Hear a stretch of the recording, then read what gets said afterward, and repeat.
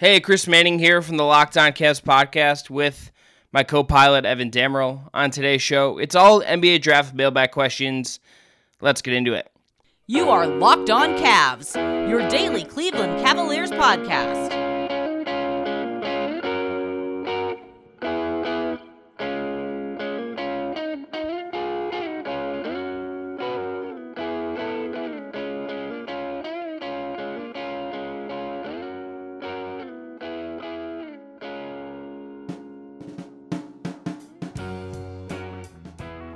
All right, today's episode is brought to you by BetOnline. BetOnline has you covered this season with more props, odds, and lines than ever before. BetOnline, where the game starts.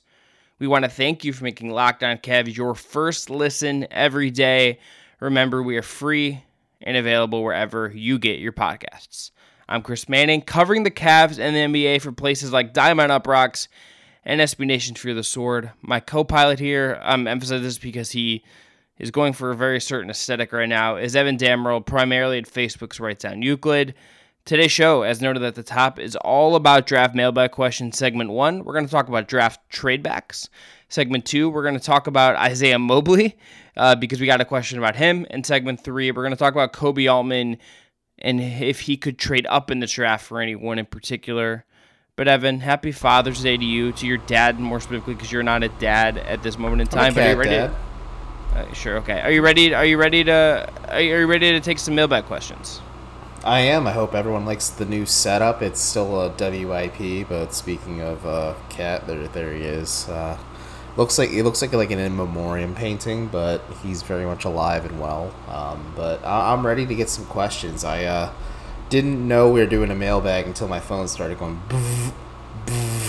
when I was eating dinner with my parents earlier for Father's Day. So I'm excited for this. But how was your weekend overall, champ? It was good. Evan didn't check the spreadsheet when I told him I planned everything out, that the mailbag was I was vaguely aware, but I had a wedding yesterday. Birdman Joe, congratulations to him, friend of the pod. And then Father's Day is today, and just, it's not the plane, it's the pilot, and this pilot was not ready to launch, clearly. All right, let's talk about some questions. First one comes from friend of the program, Corey Walsh, at comment_core. Which fringe first-round prospect would you each like to see the Cavs trade back up into the first round for? Also, good question. What pieces could they move that would entice teams to take that trade? Evan, can we take the second part of that question first? Because I think that's a little easier to answer, because I think the answer is your second-round picks, maybe an expiring contract that you have if teams want to shed money. Mostly, I would say Cedi Osman and Dylan Windler kind of stand out in that regard. That's kind of what you're working with. And also, the vast wealth of the Gilberts. Lest we forget, a couple years ago, the team spent a record amount of money to go and get Kevin Porter Jr. at 30th overall. I don't think that's like something we should rule out as like a possibility. It's hard to know that they're going to do it until it kind of happens, and some of that stuff really doesn't come out until it's happening in real time. But that to me seems like the package. It would be your second round picks, maybe another future nominal second if you really want someone, and then money, and then expiring contracts if a team, and or expiring contracts if a team wants to have some money coming off the books at the end of next season heading into the 2023 league year. I agree with that take. Maybe you throw Larry Markkinen in there as well, just because I think, again, there's just going to be teams that are intrigued by a. If it gets you further, let's say I know it was reported that the Cavs are possibly looking back to trading back to acquire a future first. If they did that and then they're able to maybe mitigate a trade that gets him back in the middle of the first round using Markkanen's contract, I think you have to pursue that avenue if you can, especially if you want to maybe clear up some money on the books, if you want to do some wacky stuff in free agency, just so you have a little more financial wiggle room. But the rest of the guys you listed, especially Osman, I think there are going to be teams who maybe view him as possibly a better asset than a late first round pick in some regards. I think maybe Christian Wood being equivalent of an early 20s, in the early 20s is a good maybe marking point for the Cavs, and maybe they can use Cedi Osman as a way to grease a trade. And I think that's certainly realistic if you're Cleveland and maybe another team across the league, because at his best, he is a high-energy shooter off the bench who can maybe give you some rebounding and some tertiary playmaking. And at his worst, he is a very streaky shooter who is objectively terrible defensively. And there's some things you could do with that. Maybe if you put him in a little bit more of a pigeonhole or contenderish environment, there's things maybe you can ask him to do less of that helps. But I agree with you just in terms of tradable prospects, but I think you were about to disagree with me on Lowry. Yeah, I don't want to hit on this further. It's just I don't think if you're trading back up into the first round, he's a guy that's necessarily like he's part of a bigger trade that I think would be more about getting a future first. Like I think that's fair. I think if you're dealing Lowry, it's not to just get like pick 26. It's to do a bigger swing because that's what the salary number there and the number of years on his contract offer you. To answer Corey's first question, yeah, Dalen Terry is a guy I kind of would like the Cavs to take a stab at if that's the case, or just wing players in general. That's just kind of just what the Cavs need to do is bulk up on their cachet of wing players, and there's going to be guys who kind of get the wings are going to get a good run, I think, at the late first, and then also in the early second if you're Cleveland, who with 39 as well. Yeah, I think Dalen Terry would make some sense. I'm a David Roddy guy, as we've kind of talked about a bunch. Like, that's a guy I would look at, I think. Oh, yeah. I'm into him. I think one of the other things that's kind of interesting is Jake Fisher, mostly of Bleacher Report, reported like that the Nuggets maybe are looking at getting Nembhard from Gonzaga and that Monty Morris might be available. This is like another way of answering this, but it's like I would maybe, if you could get in on that and Monty Morris is like your solve for your backup point guard question. Back at the deadline, that was a name that Zach Lowe in particular had linked to the Cavs, so maybe that's a name you could consider as far as Monty Morris. If he's available and you want to go get a veteran, that would make a ton of sense. As bad as this free agency market is, I think Monty Morris would be like the best guy you could acquire if you're Cleveland. Like, yes, Ricky Rubio has his intrigue. Yes, DeLon Wright has his intrigue. I'm sure you could throw another couple of names in there as well. But Monty Morris is just like, okay, you have a backup for Darius Garland who is healthy and available and competent enough and trustworthy enough to play like 15 to 20, possibly 25 minutes a night off the bench for you. Yeah, the other names I would say in this range, I'd say maybe if EJ Liddell slips, he could make some sense. Mm-hmm. Maybe Caleb Houston, who's at 29th in the latest ESPN mock, like that. I know there's some injury concerns there, but certainly a very intriguing. I think there's a lot of guys that are interesting. I think Dalen Terry has the most public links that we've seen so far, so he feels like the right answer there. Okay, let's move to the next question. This comes from @redacted_fan on Twitter, who asks, do the Cavs have any interest in Johnny Davis if he drops? He writes in this tweet, I haven't heard his name in any news or reports. Evan, why don't you lead us off on this Johnny Davis question? I know they do have interest in him. I know Chris Fedor did a good write-up on kind of like connecting the dots between the Cavaliers organization and Johnny Davis. It's mostly through Team USA, which if you look at Kobe Altman's track record as just drafting players, like if they have a connection through Team USA, like there's a good chance, like which for context is part of Kobe Altman's basketball experience, is working for USA Basketball. Yeah. So I think there's just a mutual interest between those two, obviously. And Chris and I talked about this a little bit, maybe prospects that we could tackle more in the future leading up to the draft, or just in general that we haven't talked about enough. But like Johnny Davis is a guy that would make a lot of sense for Cleveland. I think if you believe enough in your player development, he's more of your immediate answer instead of Karis LeVert or even Colin Sexton, but he needs time to grow and marinate. Yes, he is a sophomore and he's one of the older players in this lottery range, but at the same time, like I think there's still a lot of upside there. So yeah, I think there's interest. I'm not sure if Cleveland's worked him out or not. They're very, very secretive on this just entire process. When it comes to the draft, they don't post footage. They don't share who is and isn't working out for them. It's just kind of a lot of agent speak and player speak. And then there were media availability last week, but nothing's been said yet. But I think Fedor's piece really did help connect the dots a lot. And if you look through the Team USA basketball avenue, like there should be a mutual interest between Davis's camp and the Cavs. It's just, whether or not he will be available at that point in 14, because there's teams like the Knicks who could take him. There's teams like Charlotte who could even take him as well if they don't want to go after a big man. I mean, maybe they can draft a coach with their pick before Cleveland or after Cleveland as well. But it's interesting, but I wouldn't be opposed to Johnny Davis. It's just we won't know, and probably till after the fact, if he is picked by Cleveland, if he worked out for him or not, because there's just such a hush-hush organization on this process. But again, we talked about him before, and I would not hate the acquisition of Davis because he checks a lot of boxes for what Cleveland's kind of looking for, I guess, in a prospect this summer. Yeah, I think if he's there at 14, he's, I think, absolutely into the conversation. I think the question, as you kind of alluded to, Evan, is he going to be there at 14? Because if he's not, then this is like you're looking other ways. Obviously, he could go to Washington. He could go to the Knicks. Like, we'll kind of see where he ends up. Maybe he's a guy that jumps, a little bit for whatever reason. I think there's what happens between, like 7 and like 12 and 13, obviously, will be really interesting for the Cavs. Because you could talk me into a bunch of different stuff happening in that range, and like that could leave the Cavs with a certain option for them. Like if it's Abaji, maybe that ends up how it's working out. Maybe Branham's there and someone reaches for Abaji ahead of them. Like we will see how this works out. There will be something surprising, and maybe it's Davis falling, but it as of right now, it seems like that's maybe not where that's headed with him. Okay, after the break, we're going to go into another question. It's going to be about Isaiah Mobley, a.k.a. Evan Mobley's older brother, who's a center from USC in this upcoming draft. But first, going to tell everyone about our friends at BetOnline. BetOnline is your number one source for all your sports betting stats and info. Find all of the latest sports developments, news, and odds, including the NHL Finals, the ongoing MLB season, and of course, all the fighting news from MMA to UFC and boxing. BetOnline is your continued source for all your sports wagering information, including live betting, esports, and more.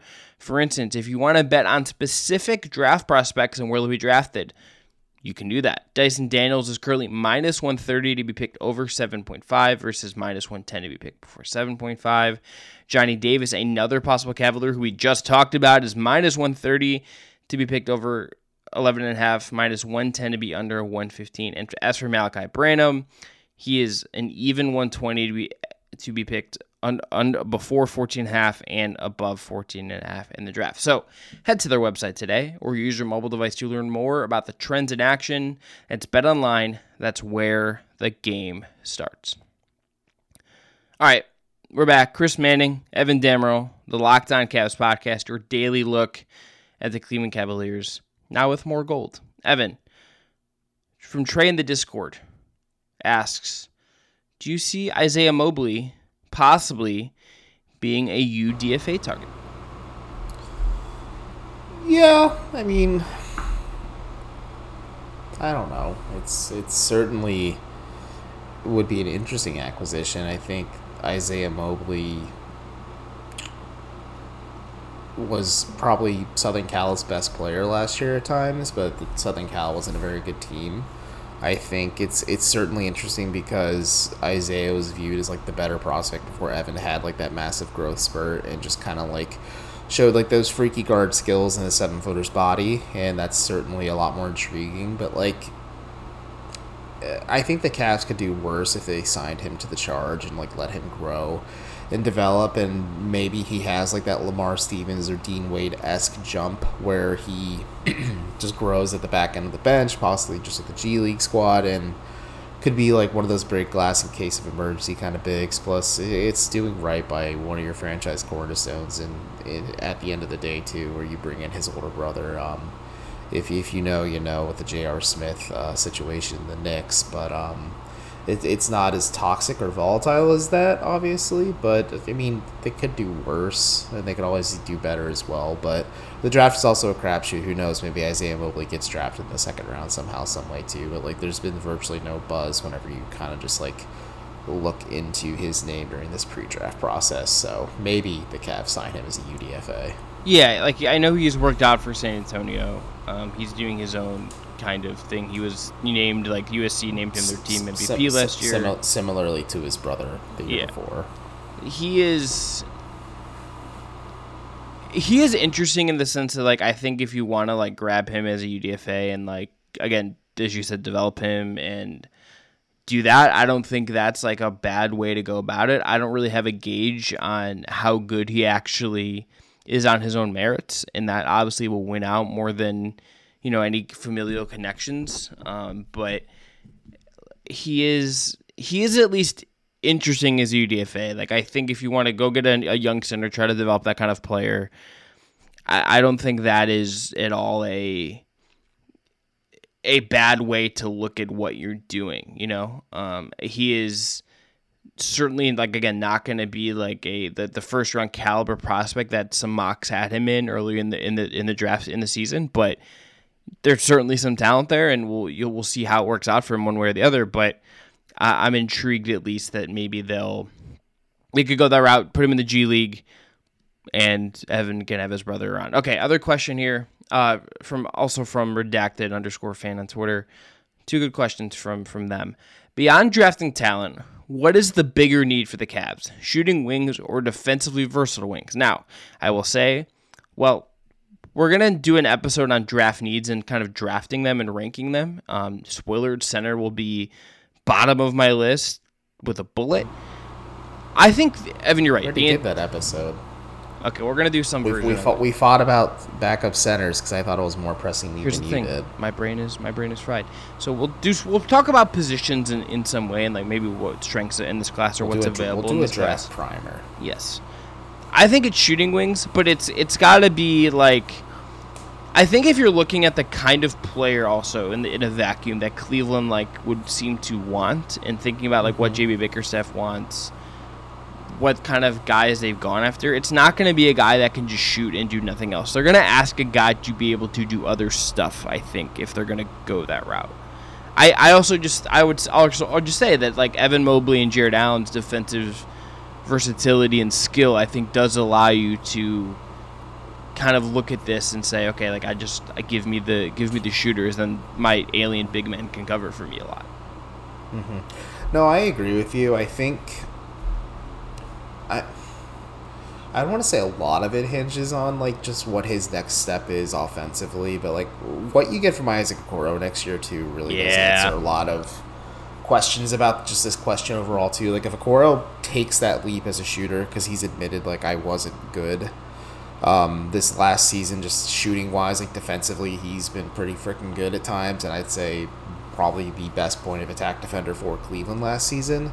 And there's obviously room for improvement there as well, but like unless you don't believe fully in Isaac Okoro's development, and I understand the hesitation and reservations, I think I'm more in on his upside than some others, and like Chris is too, but he's cooled a little bit just from like being the king of Isaac Okoro Island. But I still own like a villa on the I own a cabana, but it's currently like in a timeshare situation with people. Yeah. So I still own my villa, but that's like also in part because I think the value has been in a tough situation.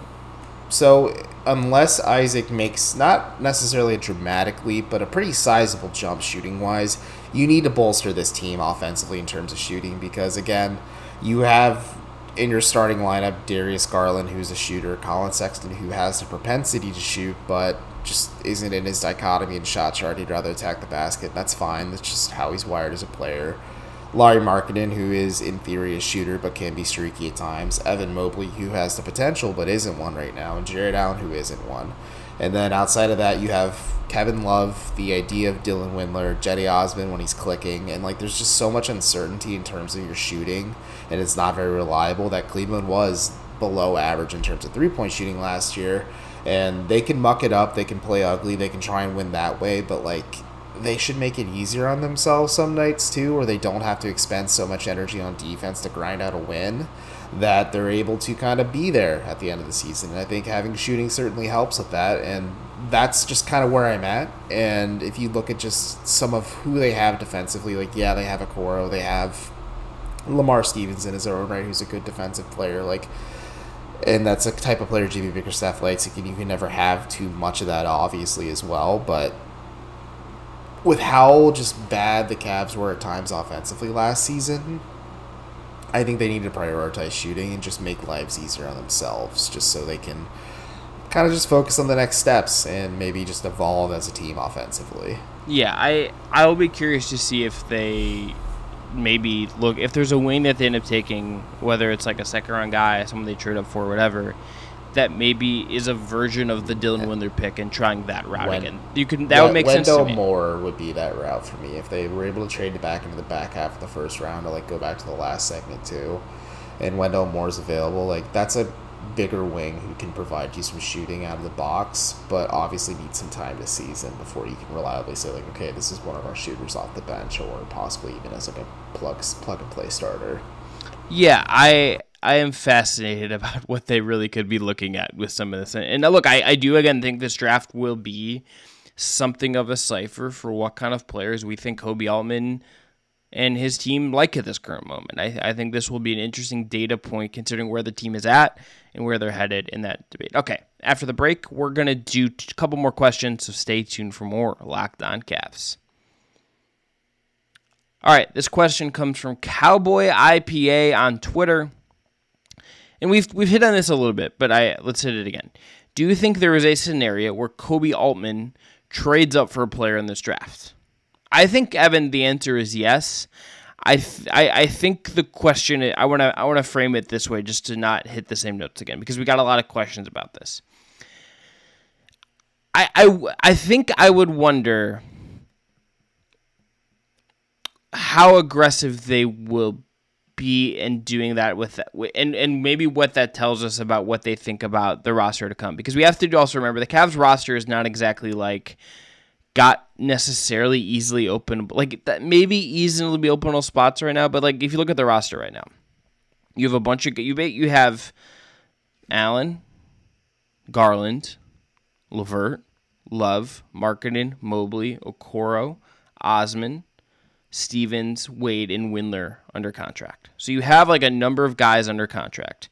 You're obviously, I don't think they're going to necessarily bring.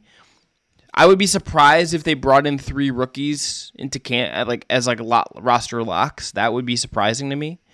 So if, I think one of those second round guys is going to be drafting stash or a 2-way, and like maybe it's both of them, maybe it's whatever that ends up being. I would be surprised if they bring 3 rookies in that are all on guaranteed actual NBA contracts, not 2-way deals or whatever. I am curious to see what kind of space they leave themselves in how aggressive they would be to give up future assets for some of this stuff. Like there's just a lot I feel like we're going to learn. And look, also, if we get to that number, the guys we listed out, Colin Sexton could easily sign a contract and be on the team next year. And like that's another roster spot. So it's not like there's limitless room here.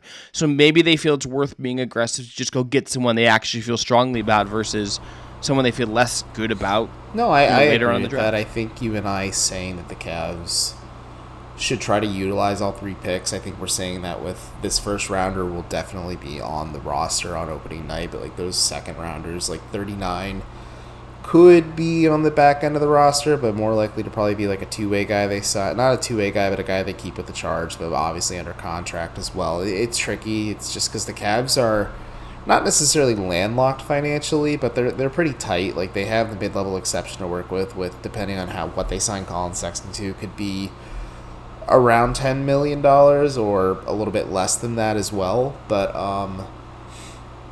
it's tough. It's tricky, but and then with that last second rounder, it's probably a 2-way guy or a guy you just don't bother signing and you just kind of like see how he looks during summer league play. And then if you invite him to training camp and he still kind of just shows you something that you're intrigued with, you keep him with the charge and let him develop and maybe let him be a good but not great like depth piece for you down the line as well. So it's tough, it's tricky, but I don't think the Cavs would really like trade up and break a bunch of eggs in this draft. I feel like a lot of teams are going to kind of stand put just with how mediocre this free agency class is. Like, yeah, the Cavs are historically an aggressive team in terms of transactions, especially under Kobe Altman's tenure as president of basketball operations and general manager, but I just don't really see a path. Like, I see it being more realistic. Let's say, like, Johnny Davis and Malachi Branham are off the board, and the Cavs just aren't necessarily in love with who's available at 14. I see a more realistic path where they possibly trade back, get a future first for their troubles, and have more assets to use in the pipeline to possibly make an upgrade leading up to the trade deadline this season or something like that instead.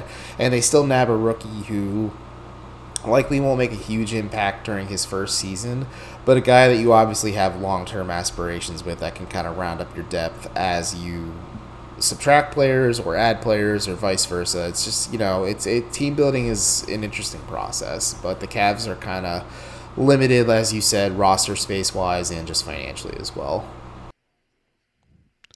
Yeah, I think how aggressive they'll be leads into our last question here, which is we're gonna again spin this a little different way. So Mr. ZZZ30 on Twitter asked, how much would the Cavs have to give up to 37 into the first? It seems like they're trying to get a second first for Dalen Terry. So Evan, let's just say that is true. There's it's Dalen Taylor or someone else that the Cavs want to trade up for and get late in the first round to go up and get. I want to reframe this. What is the most you would be comfortable giving up? Well, again, I talked about this in the first segment, but Christian Wood was kind of your barometer. That's the word I was looking for in the first segment of what you could get to maybe like, because Dalen Terry's range is possibly like in the early 20s to at the end of the first round. I think that's like realistically like his kind of range, and obviously could fall into the second just depending on how the draft goes too. But if teams view Jetty Osmond in that regard, maybe you can trade back into the first if you include like your seconds as well. Maybe it's Osmond and Windler if you can get a team to kind of bite on Windler's upside still in the fact that he's on the last year of his rookie skill contract. So there's options, there's paths. Like friend of the pod / producer / friend Mac Robinson sent me a fake trade. It was, let me pull it up just.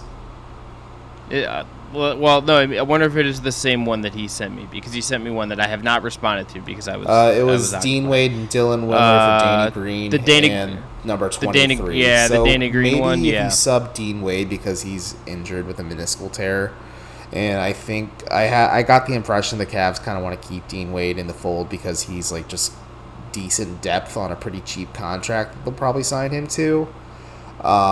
Maybe you swap Dean Wade for Jetty Osmond, and then you bring in Danny Green, and like you include like a future second or Dylan Windler just to, you know, for the Sixers to get Danny Green's salary off the books, and also the Cavs get a first round pick for their troubles, and then the Sixers can kind of figure it out from there because they're a weirdly very aggressive team. Just how they navigate the cap this summer is going to be fascinating, but it's not my problem. Go check out Locked On Sixers if you want to listen to that, but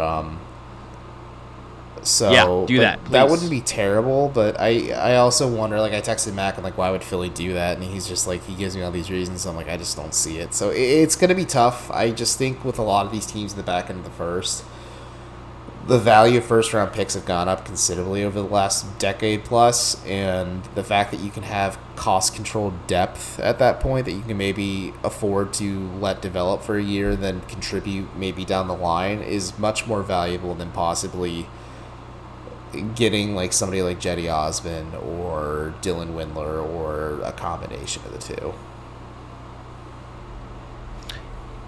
Yeah, I think the most I would be willing to give up would be the second rounders, money, and then like what if you're expiring. I think unless you like absolutely like love someone, then it's not maybe worth just going full bore into some of this stuff. Now, if you could say you get Monty Morris and you work something out where like you could still get someone in the second round or whatever, like I'm open to that. I think even if you go 14 and you come away with a veteran that you like and is under like relative, I have to look at more to the contract and I'll have it in front of me. I'll pull it up before we wrap up here, but like.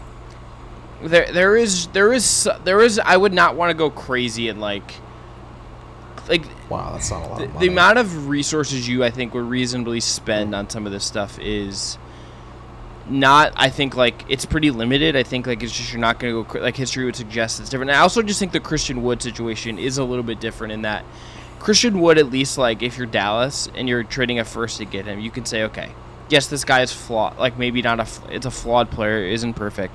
We have Luka Doncic, and he's going to maximize what this guy is. There's at least been some productivity and like at a higher level, I think, from what we've seen from Jetty and Windler. James Harden was pretty good, and then James Harden left.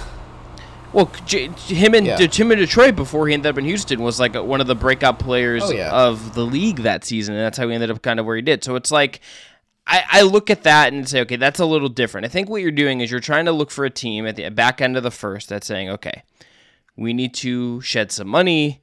We don't feel particularly strongly about one of these firsts. Like we already have enough guys. Like without having like kind of Zep Rudered some of these contract situations. Like that's if you're trying to identify a team that would fit what Cleveland has to go up. It's got to be a team that either wants to shed money for next summer because they have contracts coming due, whatever, or they maybe already have enough young talent and they don't really feel like it's worth it to add another one in this first round for whatever reason. And look, you could say the Cavs should keep those expirings on their books just to give themselves some more flexibility going forward. I don't think that's an unreasonable argument either. So if this works out, I think that will be kind of interesting to see if they go the route. Just and a note, if the Cavs do trade for Monty Morris, $9 million next year, I'm sure 9.8. Heard me so quietly say to myself, that's not a lot of money.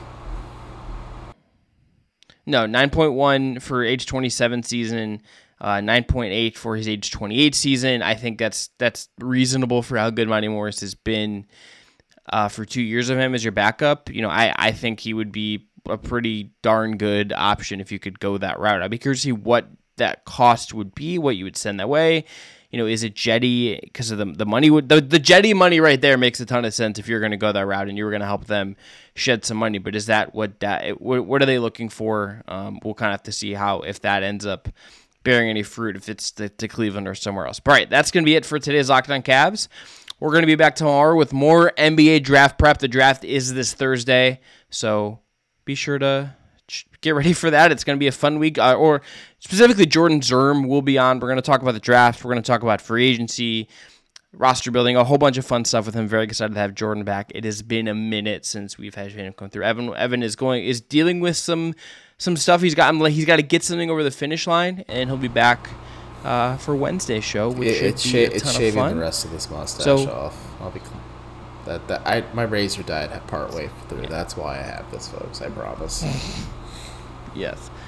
Now that you're done with Locked On Cavs, thanks for making us your first listen every day. By the way, go check out the Locked On NBA Big Board Show. Host Rafael Barlow from NBA Draft Junkies and author of the NBA Big Board newsletter is joined by Richard Stayman. By the way, Richard will be on after the draft to help us break down the draft. Not the day after, but the following week once we've had a little time to digest it. Sam Ferris and Leaf Thulin giving fans an in-depth look into the NBA draft, mock draft, player rankings, and of course, Big Boards. It's free and available wherever you get your podcasts. Again, up tomorrow, Jordan Zerm coming through to talk about all things draft, free agency, team needs, etc., etc. Until then, I'm Chris. That's Evan. Be well.